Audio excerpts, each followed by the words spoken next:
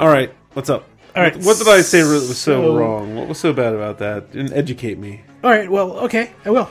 I was watching this thing where there were people like Judd Apatow and a couple other producers talking about Harvey Weinstein.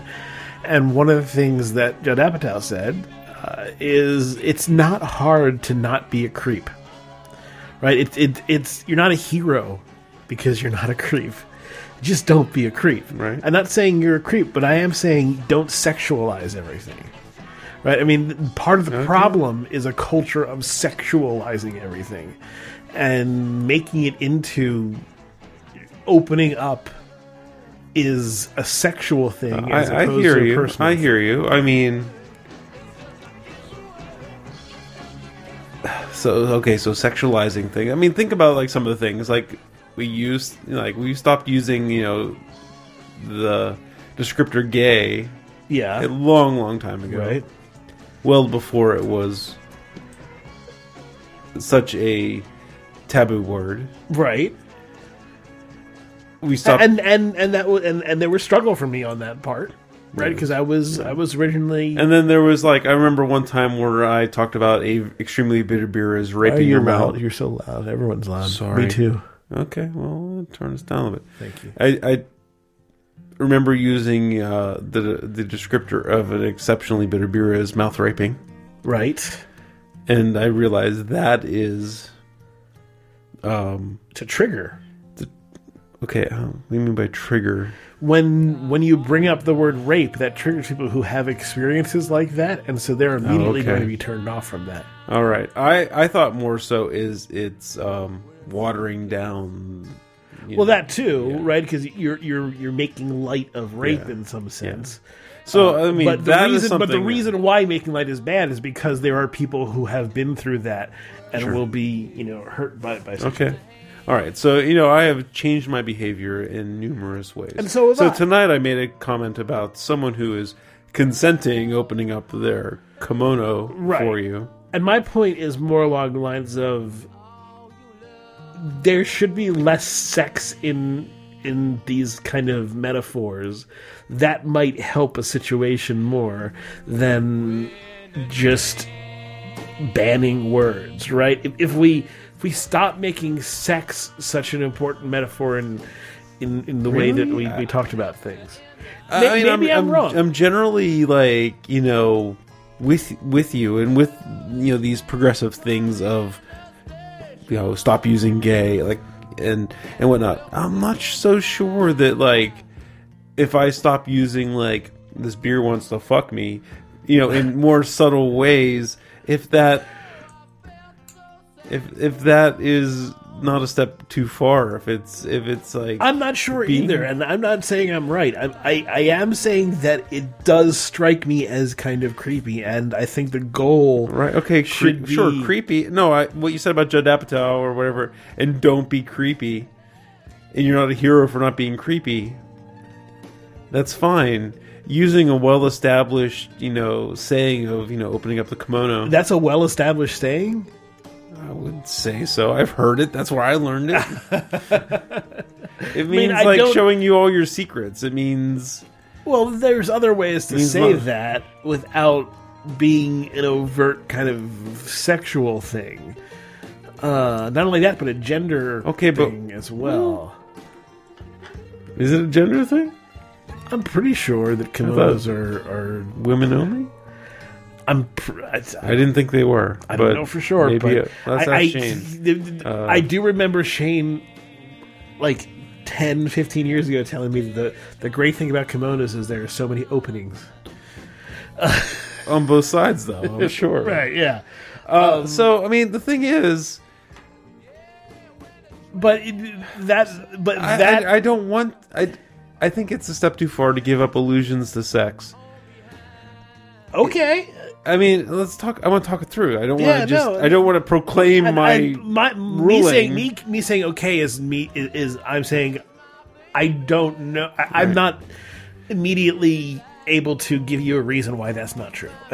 Sure. Okay. There's. I mean, so let me. The next thought that I had in my mind is, the beers that we drink, it's a pleasurable thing, you know. Sure. We're drinking things to be stunned and pleasured by delicious flavors. So alluding to sex, it doesn't come across, I don't see it as creepy, and unless I do the whole, you know, mouth rape thing again, which, you know, that is not okay. Maybe it's more of a cultural time period thing, because sex is so now associated with assault in this current climate. It could be that bringing up sex almost feels like it's it's so charged. So I'm guessing you've had to go back through your encounters of the last 20 years and like, have I ever been that guy? Yeah, absolutely. I would hope that lots of people are doing that, but I've never. I mean, I wonder if I've been that person. If I have been anybody, that I'm deeply sorry. So I just listened today to the most recent episode of More Perfect.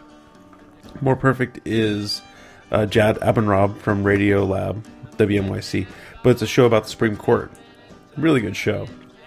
But this past episode was talking about how often the women Supreme Court justices are interrupted. Mm-hmm. So there's actually like a rule in the Supreme Court: you do not interrupt the justice. Like when you're a lawyer presenting. Right. Yes. Right. You defer, and they do whatever they want, and whatnot. And a guy who was doing some homework for listening to audio transcripts, noticed that Ruth Bader Ginsburg, Lyndon Kagan, Sotomayor were being interrupted by lawyers. So he decided to start doing some research on it, to do his thesis on it. And so they loaded all this stuff into the computer, and they found some interesting things. They found that yes, women are interrupted by lawyers more. The women justices are interrupted more by lawyers than the male justices, but there was two justices. It was Alito and was it Kennedy? Did Kennedy and Alito hate each other? I don't know. Trying to think. They took the top of interrupting each other, because they would always be arguing their points back and forth. I mean, Alito and probably Breyer hate each other more, right? So yeah, I don't know. I can't remember which justice. It wasn't Breyer. I can't remember what justice it was, but they were at odds with each other. And there was interesting things, but they never used the term. One of the things they did say in the podcast was the guy who had the idea for this thesis, his fiance or girlfriend was well, duh. Yeah. Guys interrupt women. It's a thing how they assert dominance. That's what mansplaining is, right? Mm-hmm. Yeah. And, so, before today, I'm have I ever, been unwantonly sexual, to a woman in the workplace? And I've not been able to come up. There's been times where I've been flirting, but I know it's, mm-hmm. I'm pretty sure I didn't have power over any particular person. I'm pretty sure it was mutual, and that was only in 2 cases that I can think of. And now it's what about mansplaining and interrupting women? Yeah. Have I done that? Well, I was thinking back through my encounters, and I thought of a situation where I did touch somebody on the back once, but it was not reciprocated, and I didn't ever touch them again. So I think that's okay in the sense of I didn't ever go any further. Mm-hmm. I did one kind of hey, let's see. Are you DTF? And she's no, I'm not. It was not reciprocated, and so it was all right. Well, that's not the way I go. And I think I hope that kind of behavior is fine in the sense I'm just sort of reaching out, seeing if there's something. If there isn't something, then I'm not going to push. Yeah. And it was just it was not touching the skin. It was the clothes. It was mm-hmm. Yeah. So I don't know. That's the kind of thing where you're there's. I don't want there to be a wall of separation so people can't get close to each other. But I think there should be parameters that we understand, and it's hard to get into those conversations without people screaming at each other, which is bad. But that's the thing that I think about when I'm like, and yeah, that's all I can remember. That kind of thing is what comes up when I think that I do this. That doesn't mean that I'm remembering everything where I might have treated somebody poorly. I don't think... Well, that's it. I mean, like, I'm worried that, like, am I interrupting women all the time and just don't know it? You know? Like, that kind of thing. I tend to interrupt anybody. That's just me, right? I will jump in when I feel there's a moment. So I hope I'm democratizing that. I don't know that that's necessarily true. But I do think Greg-splaining is a thing. I think that Greg-splaining is a thing that I've tamped down on.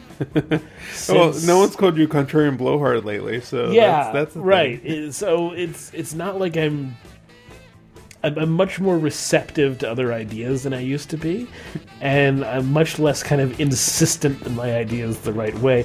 A lot of that is just being experienced with, no, my ideas kind of suck a lot, so it's not like the part of me that loves exploring the world and stuff like that is also hyper aware of my biases, because that's part of the aspect of exploring the world. That's so it's required that you let go of those. That's sort of the funny stuff I was alluding to in the pre-show about when you understand stuff, because once you sort of let go of your perceptions, everything just becomes kind of absurd, because you think, well, that there was no way I would have predicted that, or there's no way that made any sense to me before I'm like accepting it. You have to get to that point where there's enough accumulation of evidence to push you over the edge of saying, oh, I need to check myself more often. I need to be aware of what the hell I'm doing. I think that people get into a situation where they aren't like that because, for whatever reason, they're protected from that, and they don't. So, like the Harvey Weinsteins of the world, they have money or yes men or whatever to surround them and protect them from those things.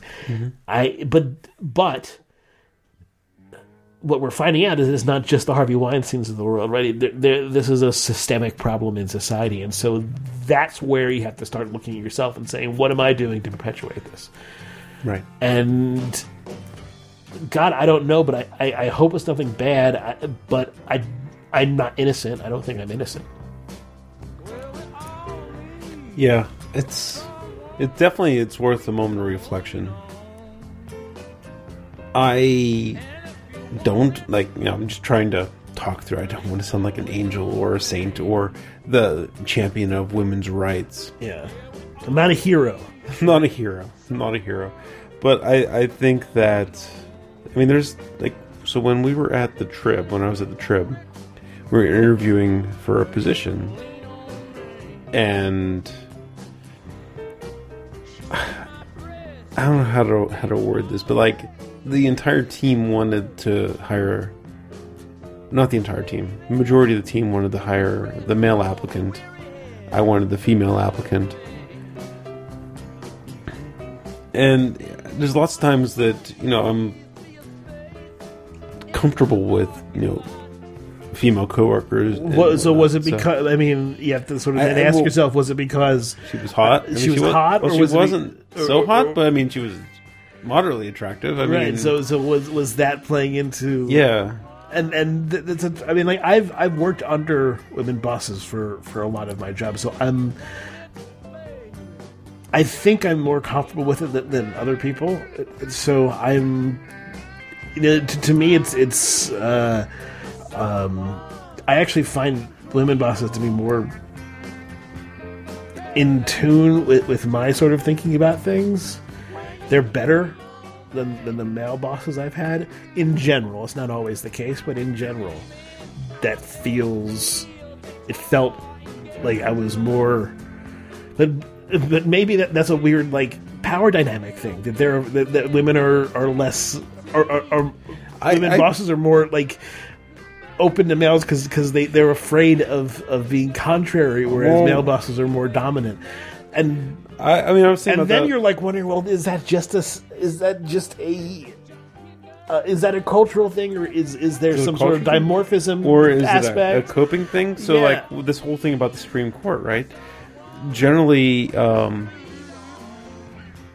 women Supreme Court justices are out very meek, and they have to adapt because, like, the other justices are interrupting them and whatnot, and they change. They start behaving more like male justices. The one exception to that who hit the ground running was Sotomayor. And she was getting critiqued as a bully. It's this whole, if you're a powerful woman who is assertive and not Right. deferring, you're a bitch, right? So that you can't win. Right, and then and I'm sorry. Look, this is the way my mind works, I guess. But that brings up a stereotype of Latina women being more Yeah. aggressive. Yeah. Yeah. In many different No, aspects. they mentioned that in the podcast for sure. Like, Yeah. And so there's that. And what was one other thing? So it's a correlation, not a causation thing. Mm-hmm.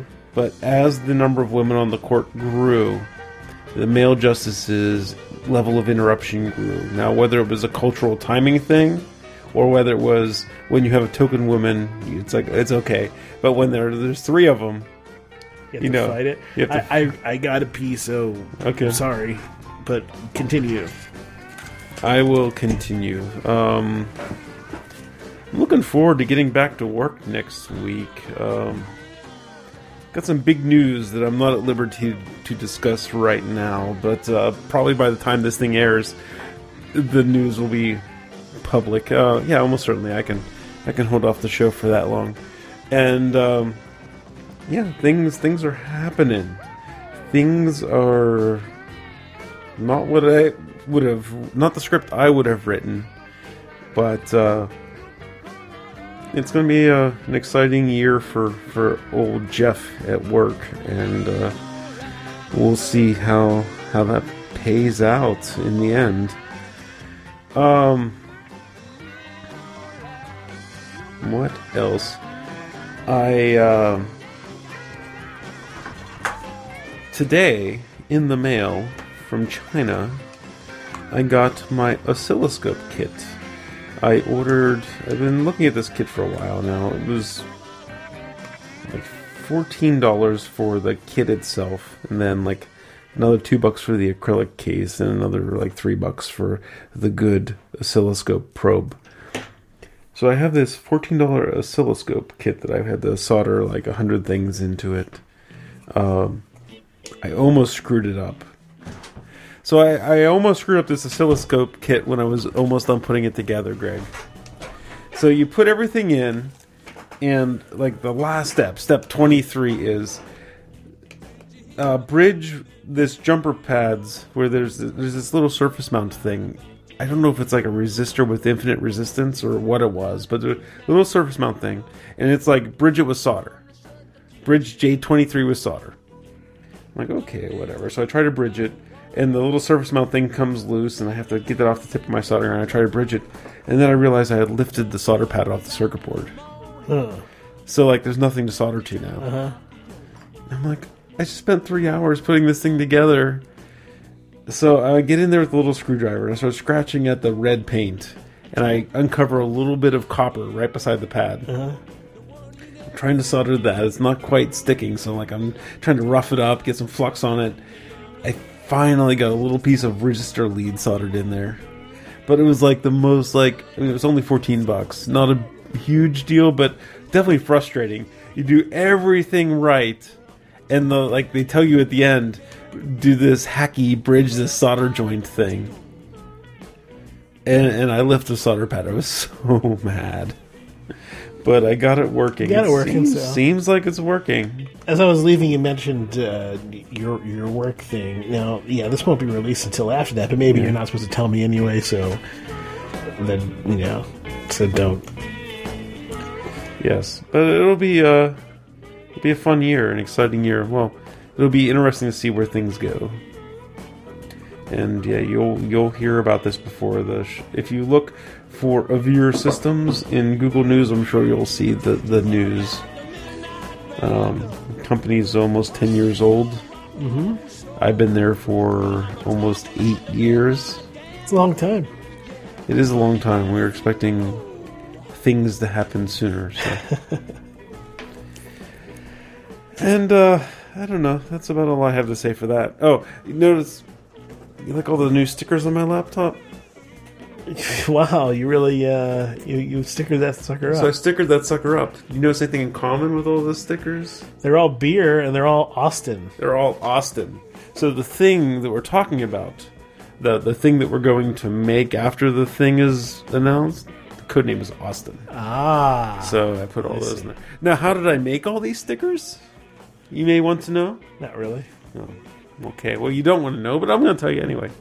One of the presents we got Allie was this little curio thing over here. It's a cutting machine, so it's like a 2D printer with a razor blade that can cut stuff. Oh, cool.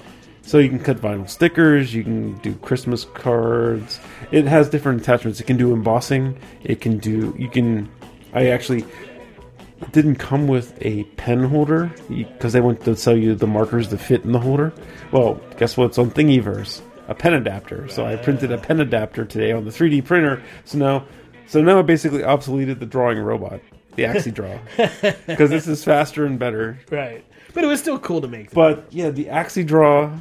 So I saw a really cool tweet. Lady Ada, the lady who does Adafruit. No idea. Okay, so there's a woman maker named.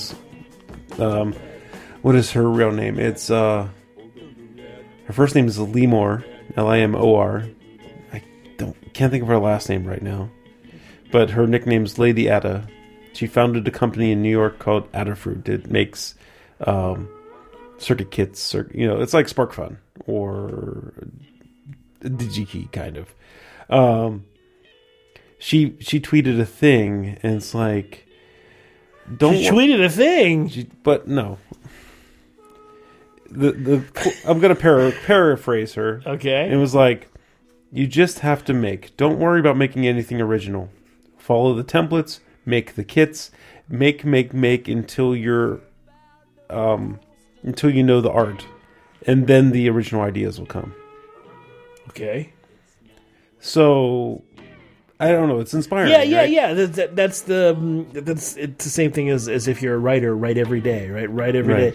Not necessarily. You're not going to always write great shit, but that will get you into the habit of writing, and then the great stuff will eventually flow out. So, like, the AxiDraw has been obsoleted, but who cares if we never really draw a picture with the AxiDraw? She had the experience of building a robot. Mm-hmm.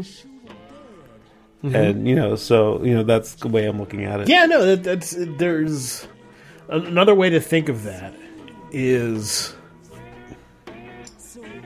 so bringing this over to sort of my... And it was also initially she didn't know that people had invented drawing robots, right? She wanted a drawing robot, so we made a drawing robot. So when you're learning equations and math stuff like that, it's all stuff people have done before.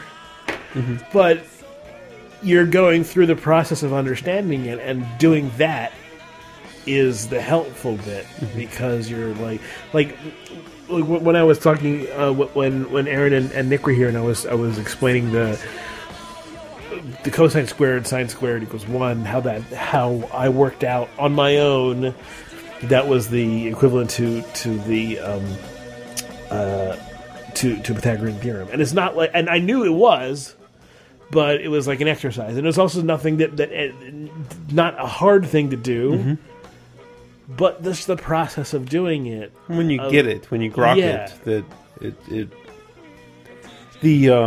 I mean, the fun thing about learning those kind of equations is now I can look at equations, and what I see is not necessarily the detail, but I see the structure. And the structure. So I sent you a tweet. I think it was this week. It was the color-coded equations. Yes, and I responded to it. Did you see my I did. Yeah, you were kind of lukewarm to it, at least the way you came across in the tweet. Right. The examples they had there, I thought were fascinating. The way they kind of put verbiage to Like, okay, here's the problem we got to solve. So we got to do A, B, and C. Yes. And then here is the parts of the equation that do A. Here's the parts of the equations that do B. Here's the parts of the equations that do C. And, in the example they had, you could kind of see the interrelation between them and whatnot. My issue was more that the English didn't explain things enough. So if you weren't familiar with what the hell it was talking about, then it wouldn't really be helpful. Not necessarily that it was a bad thing. It struck me as like, okay, that's a cool idea, but I don't think that necessarily makes equations easier to understand, because here's when they're talking about a Fourier transform. The very first equation, I thought, well, if you can read that and not understand what the hell that's talking about, regardless of whether you understand what the bits of the equation are, right? I mean, okay, define the energy at a particular frequency, spin your signal around a circle at that frequency, and average a bunch of points along that path. What the hell does that tell you? But see, from all the shit that you've taught me over the last couple years, I was able to follow that because you're understanding what the hell it's talking about, because you have that background knowledge. So like when it said, I'm sorry, I can't quite there. Spin your signal around a circle. That's I, isn't it? Mm-hmm. Yeah. Yeah, that's right. But, like, okay, so what I'm talking about more is, all right. So this equation, where E, but talking about E. I'm sorry. So immediately what I see here is you have a 1 plus 1 over n. So really that number n becomes incredibly important in this equation, because whatever that n is, if that equals 1, then this, or that equals, if that is a big number, then this number just simply becomes 1. If that is a small number, then this number can become something different. And so... No, compounded. Right? Yeah, so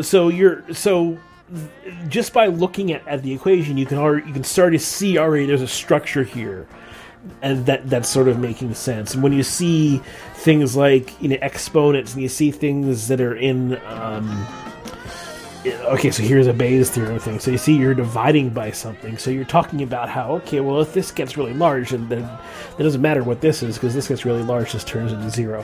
So just understanding, sort of seeing the structure of something helps you understand what the hell is going on, just in that sense. All right, so back to this first one, right, where it says... Fourier transform is a complicated beast. But spin your signal around a circle. Right. You spent hours and hours and hours beating I into my head. Mm-hmm. And I don't know if I have, because of that, this is more intuitive. But, I love that phrase. I love about spinning your signal around a circle. And you can definitely explain that more for people who don't already understand I. But just phrasing it that way, I think helps, get you into I a little bit better. It gets you wading in knee deep. Maybe. It could be the case for some people that's a better thing. I think that...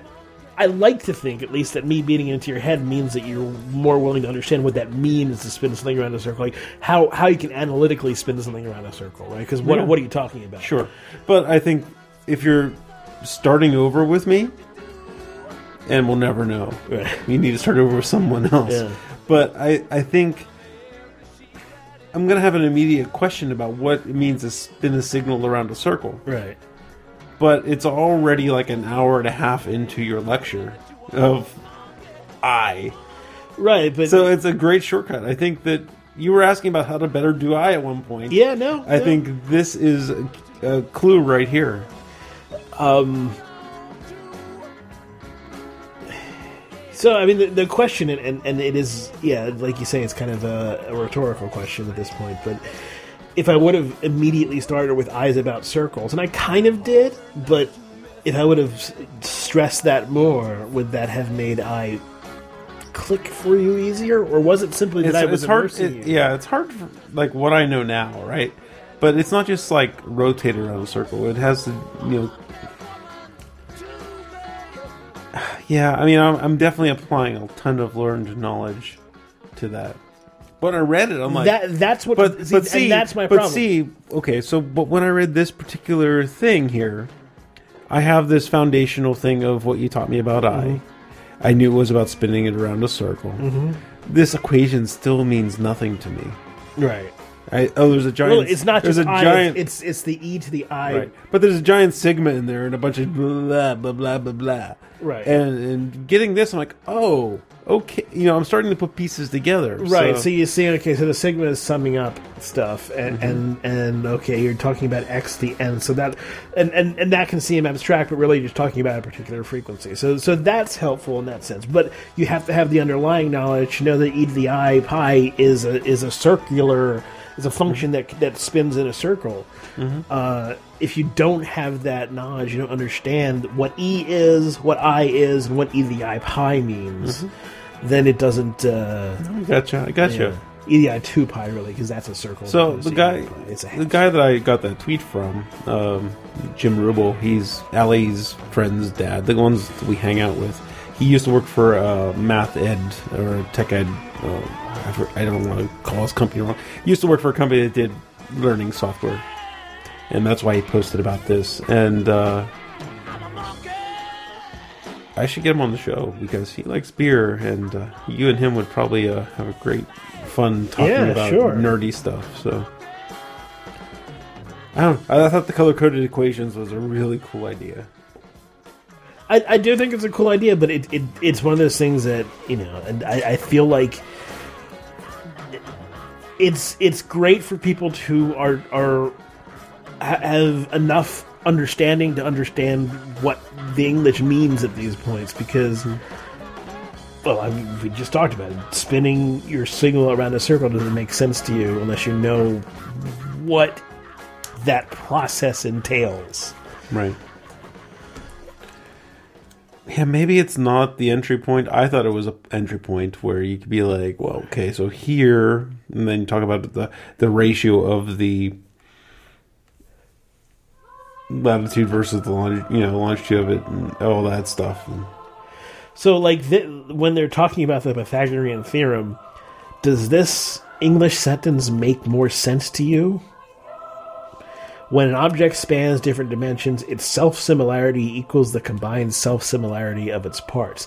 That, to me, is a very unintuitive example of what the Pythagorean theorem says. Now, it's true, and it's a very good point as to what the Pythagorean theorem is talking about, but that does not help you understand the equation if you've never been exposed to it.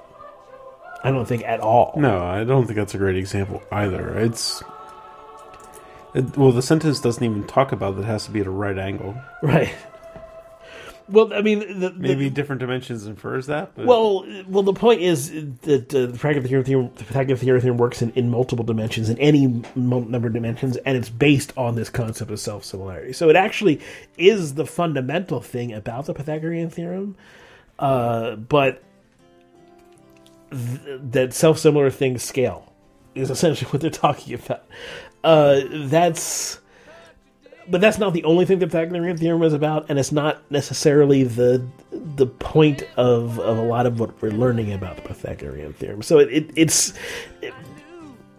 kind of like, okay, when you're talking about equations that have squares in them, what you realize at a certain point is that means that the numbers in them you have multiple possible answers, right? Because they could be negative or positive. You don't know. So so you're coming up with something that has actually multiple solutions. If you have a square in there, or a square root, the other side could have multiple possible solutions. So that's something that just looking at an equation can tell you, if you understand the math part and the structure.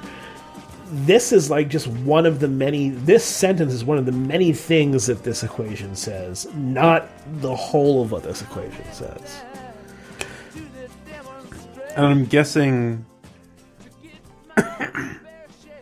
So I've only ever used or knew the Pythagorean theorem to figure out what the length of one of the sides of a right triangle is. Right. But it seems like it has more applications. Well, I mean, and because you can break into sines and cosines, and you start talking about trigonometry, and then you start talking about circles, and and everything gets nicely, or it's easier to start doing interesting estimation in circles and curves, and then you can use a Fourier transform to split waves, some crazy wave into its component sine waves, and then you can analyze those sine waves with right triangles. So, all this comes in handy, but I don't think that these English statements explain a lot about what these things are doing. Like, this explains sort of what this is doing, but it doesn't explain why that's useful. Well, it's not the only piece of tech. So I think these are good for like flashcards. Like, once you've learned something, to keep that in your head and keep it and get a good understanding of what those things mean. Okay, so but you're learning about a Fourier transform, yeah, right? And you got all this stuff explaining what it is and how it works. Like, okay, here's the equation.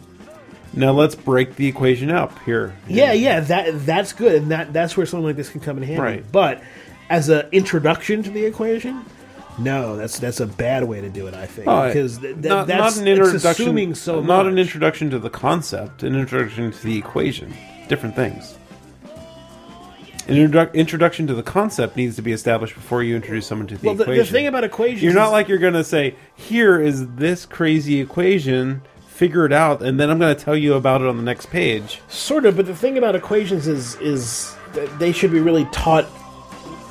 I think starting from sort of fundamental things and building into them, as opposed to just introducing an equation and then breaking it down into its parts. But it's going to start with, okay, here's the idea of what a Fourier transformation is. Here's what it does. Here's how it works. Here's like here's the math. Here's the equation, and let's break this apart. So maybe that's a fundamental disagreement I have, because I think that I learn better, and I feel like when I teach, it comes across better to people, or at least the people have seemed to learn better when I start with the simple concepts and move into the more complicated concepts once they have an understanding of the simple concepts. If I start with, well, let's talk about how a Fourier transform works, here's the equation, now let's get into every little nitty-gritty of what this is. No, that's not what I said. I said, let's explain what they are and why they exist. But I feel like if you're... And then when you're ready to start looking at the math, you can say, okay, remember when I talked about spinning shit around a circle? Well, here's this part. And I guess the part, maybe the part that I'm having trouble with is, what do you say when you're ready to introduce the math? Because it's not like that, right? I mean, the math should come part and parcel with the explanation. Otherwise, you're not doing credit to what it is you're talking about. Okay, Pythagorean theorem.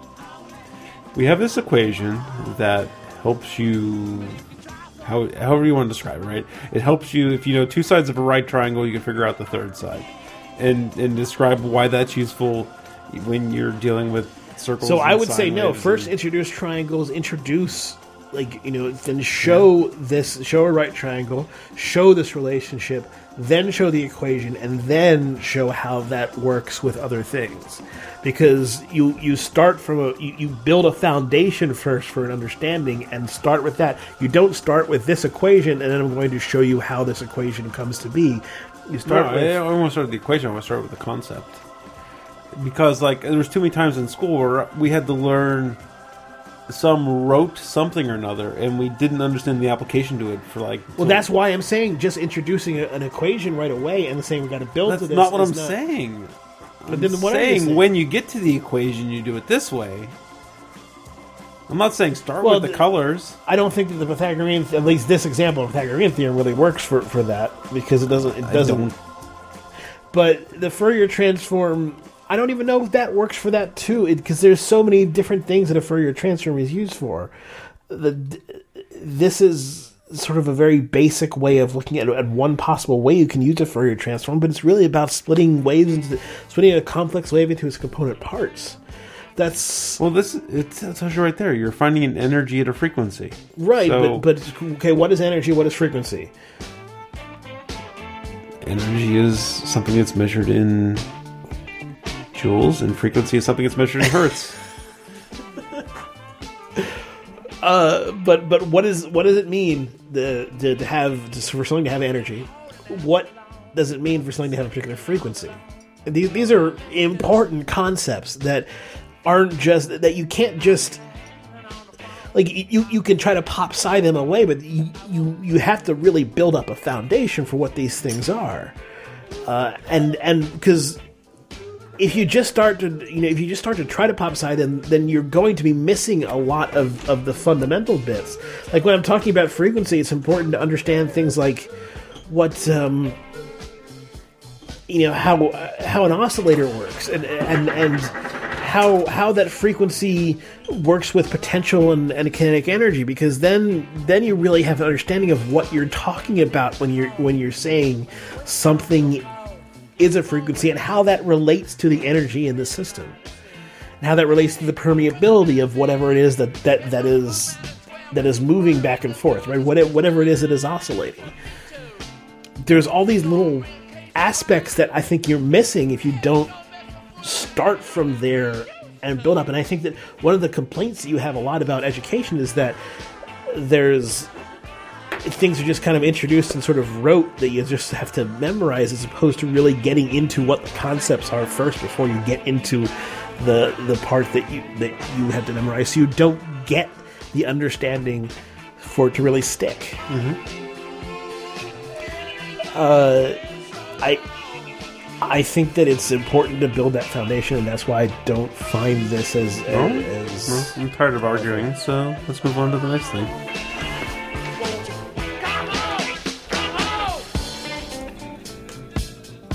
Tired of arguing, okay. You want me to be more delicate how I say that? Well, or do you just want me blunt? Frankly, your bluntness is good. It's good. Because I need to be told when to like stop pounding something into your head. You get it. So, yeah. Oh, there's this image which I can't show to people, but it's funny. All right, so it's the shirtless Kylo Ren, which is one of the memes from the Star Wars. I didn't see Kylo Ren. I saw now I do. At first I saw Japanese man-woman thing with boobs and big nipples, and maybe it was the belt. It was that midriff thing that made me think Japanese, probably that big thick belt. Okay, but anyway, you see what the joke is. Oh, now I see the. I didn't see any of the side panels. Oh, okay. Yes. Okay. Yeah, I get the joke. The joke is it's a big picture of Kylo Ren with his titties hanging out, which was in the movie, and Rey's like, "Oh, could you cover yourself up?" And it's sort of a blatant kind of thing, but that was fine. I had no problem with that. But the funny thing is Luke looking at him and then milking him, because that was one of the other like weird scenes in there. That was a weird scene. The kids both like got all weird. Like, yeah. Why does that whale thing have tits? Yeah. Yeah, there's a lot of moments like, huh? Yeah, that just seemed like a weird. It was like, and they were like not udders, they were tits. They were straight up tits. They were straight up female. They could have made them udders, like, and it would have been tits. Yeah, they could have made them udders, and it would have been like no big deal. But no, it was a guy it was a female thing, sitting up, memories, right? Sitting up straight, like sitting in a chair, big old tits hanging down. Yeah. Well, they were actually pretty impressive, because they were like perky. Yeah, as I remember. But they were oriented like a bovine, when the leg closer to the hips. Yeah. Yeah, that's fucked up. Anyway.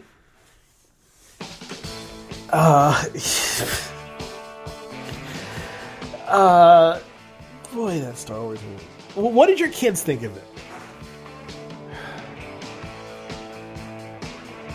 Max I took Max to a Penguin game last week. Uh-huh.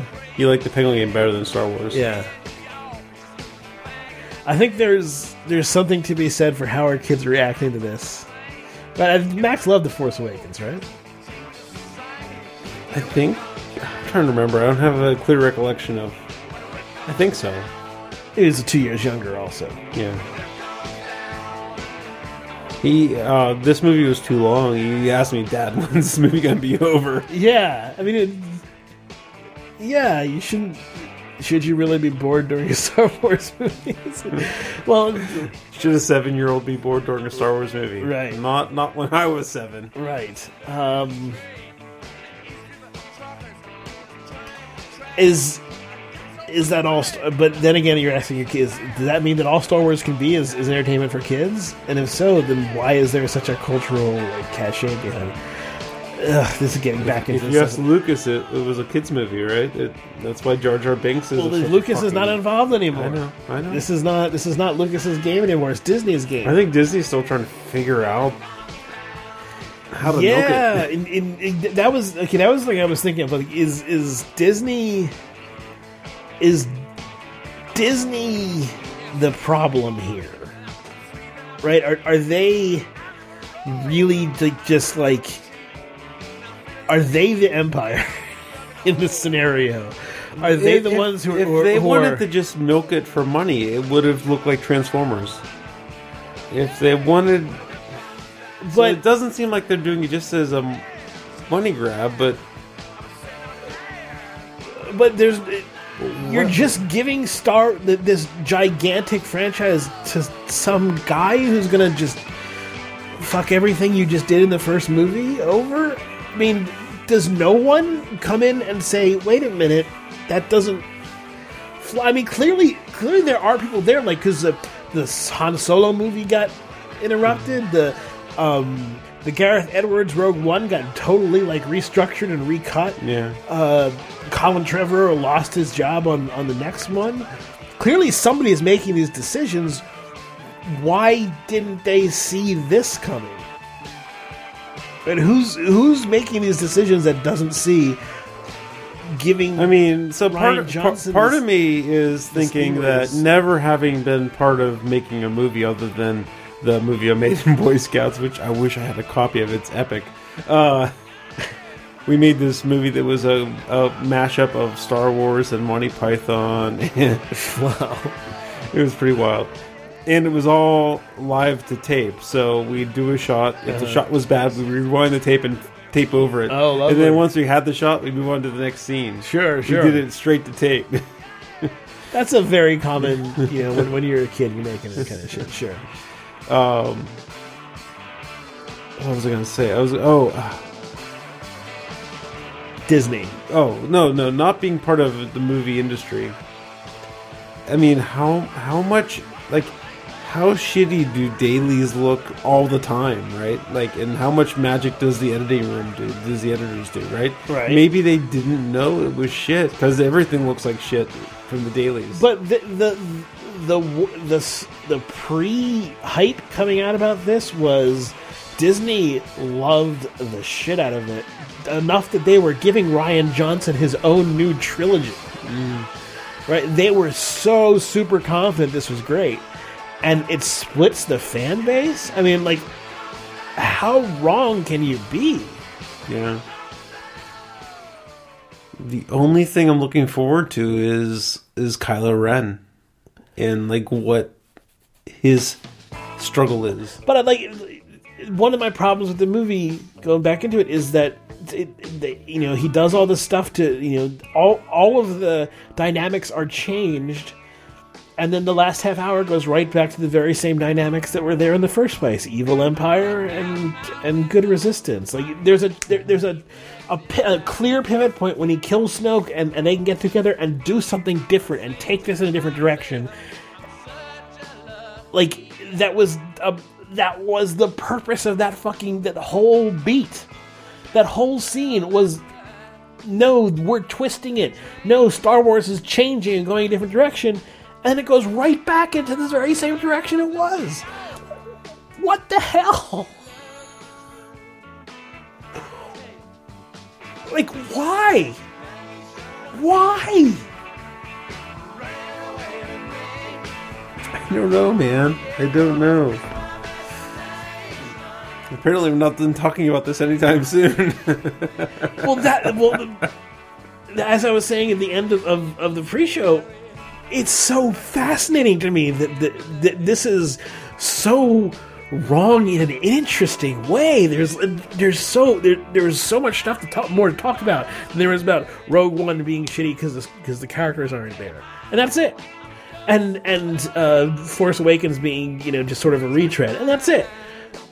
This one is so many things. Like what do you think? Why is that? Like, you almost admire them for doing something, and then you're like, what? And then you take it back.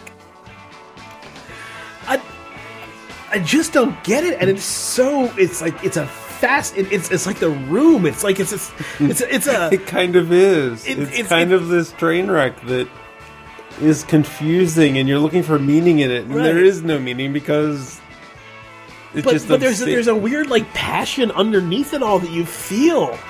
That's like they felt like this was good. They felt like this was important, and you're just baffled by it.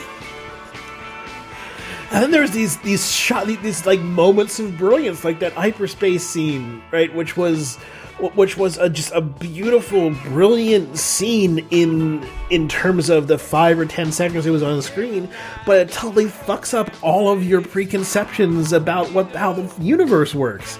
And so you're just like, wait a minute, like that's really that was so awesome, but it also fucks up everything else about the movie. It totally destroys the story. It's like bringing in. I don't know how to describe it. It's a scene from another movie, from the universe. Mm-hmm. And it's bringing nukes to the Stone Age. I mean, yeah, and not even that, because then it's like they recognize what was happening, right? The people are like, we gotta shoot that shit, because they weren't like, what's it doing? I have no idea what it's doing. They saw it turn around and realize it was a problem. So then you're like, well, how come that isn't something that's done all the time? There's so many like weird things. And then in the beginning, there's these bombers made out of tissue paper that are like nothing makes sense. Flying right beside each other. Right? Do they not have long range weapons in the Star Wars? What's going? What the hell is happening? The bombers. You don't have kids buying those bomber toys. That's for sure. Yeah, right. 'Cause they're clearly not cool at all. They're like I said, they're made of tissue paper. The thing about World War II bombers, which is what the analogy is supposed to be, is those were armored to shit. Like they were slow, but they were full of armor, so they could take hits because they knew they were going to.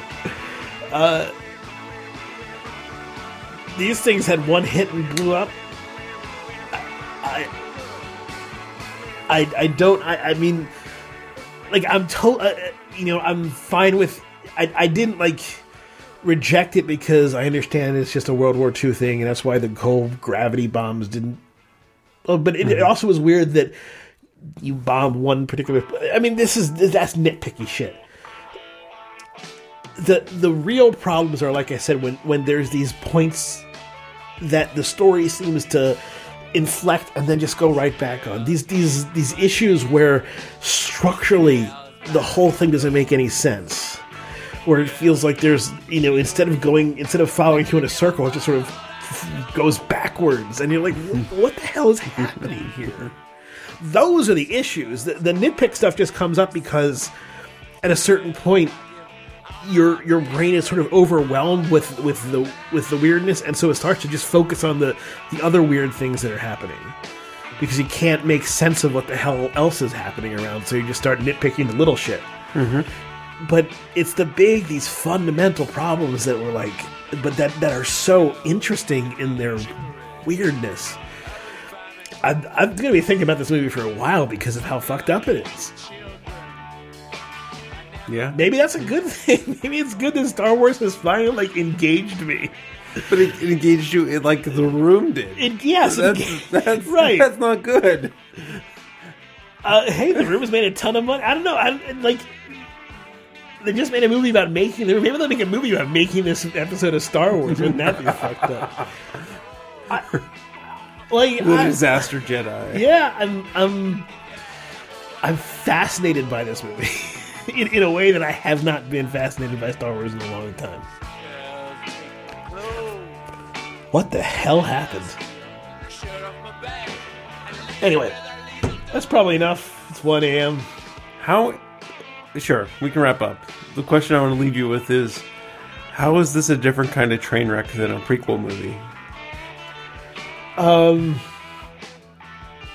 Well, it's the committee nature of Disney and the competence in the rest of the production.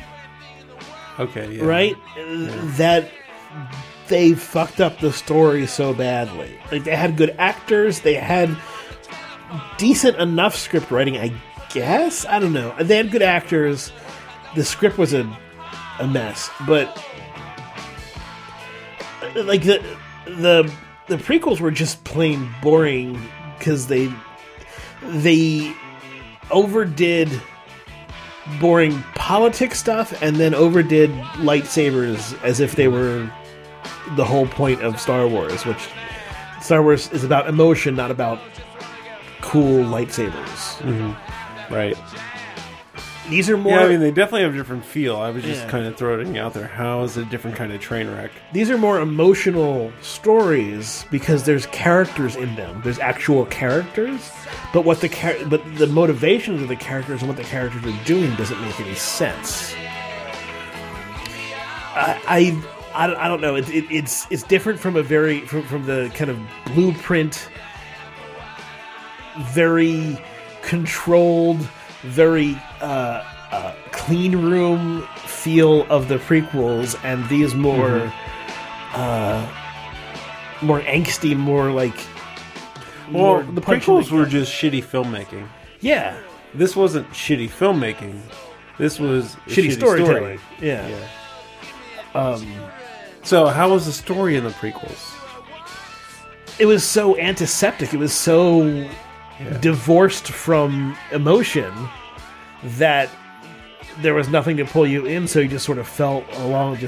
They hit marks of the canon that people wanted to see, but they hit it like not passionately at all.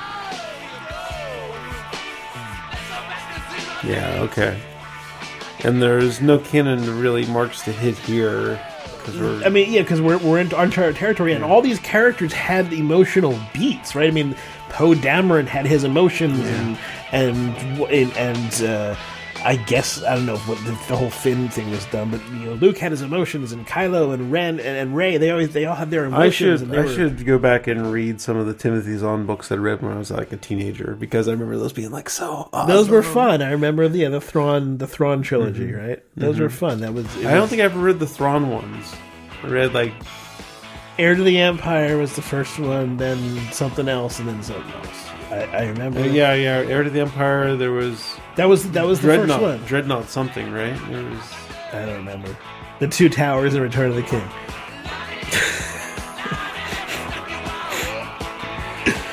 And I remember reading, those books and like, wasn't Hand of the Emperor one of them because Mara Jade was introduced and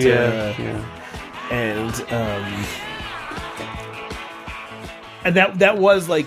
I remember digging Thrawn. I digged the Ysalamir concept, the salamander type things that pushed away the Force. I thought that was a really cool concept. Okay, yeah. But I didn't really ever dig Mara Jade. I really didn't dig the clone concept where you put an extra U in a person's name or an extra vowel, and then that's what a clone is. Anyway. All right, we can wrap this up. Yeah. I was trying to look up the Timothy Zahn books here. Heir to the Empire. I don't know if these are in order. These aren't in order. Wait, Timothy Zahn has a 2017 book called Star Wars Thrawn? Yeah.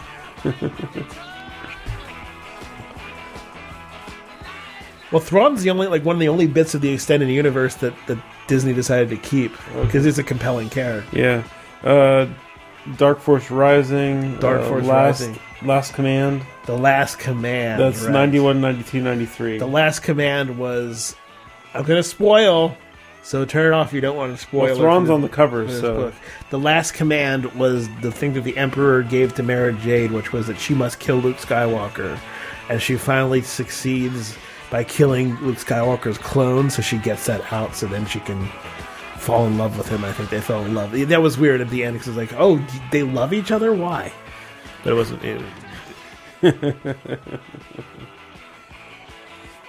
I remember, like, there was a thing. Luke was like, I know why I love you, but why do you love me? And I was like, what? Why do you love her? Okay. We just need to just start worshiping Guardians of the Galaxy and forget about Star Wars. Don't worship any movie.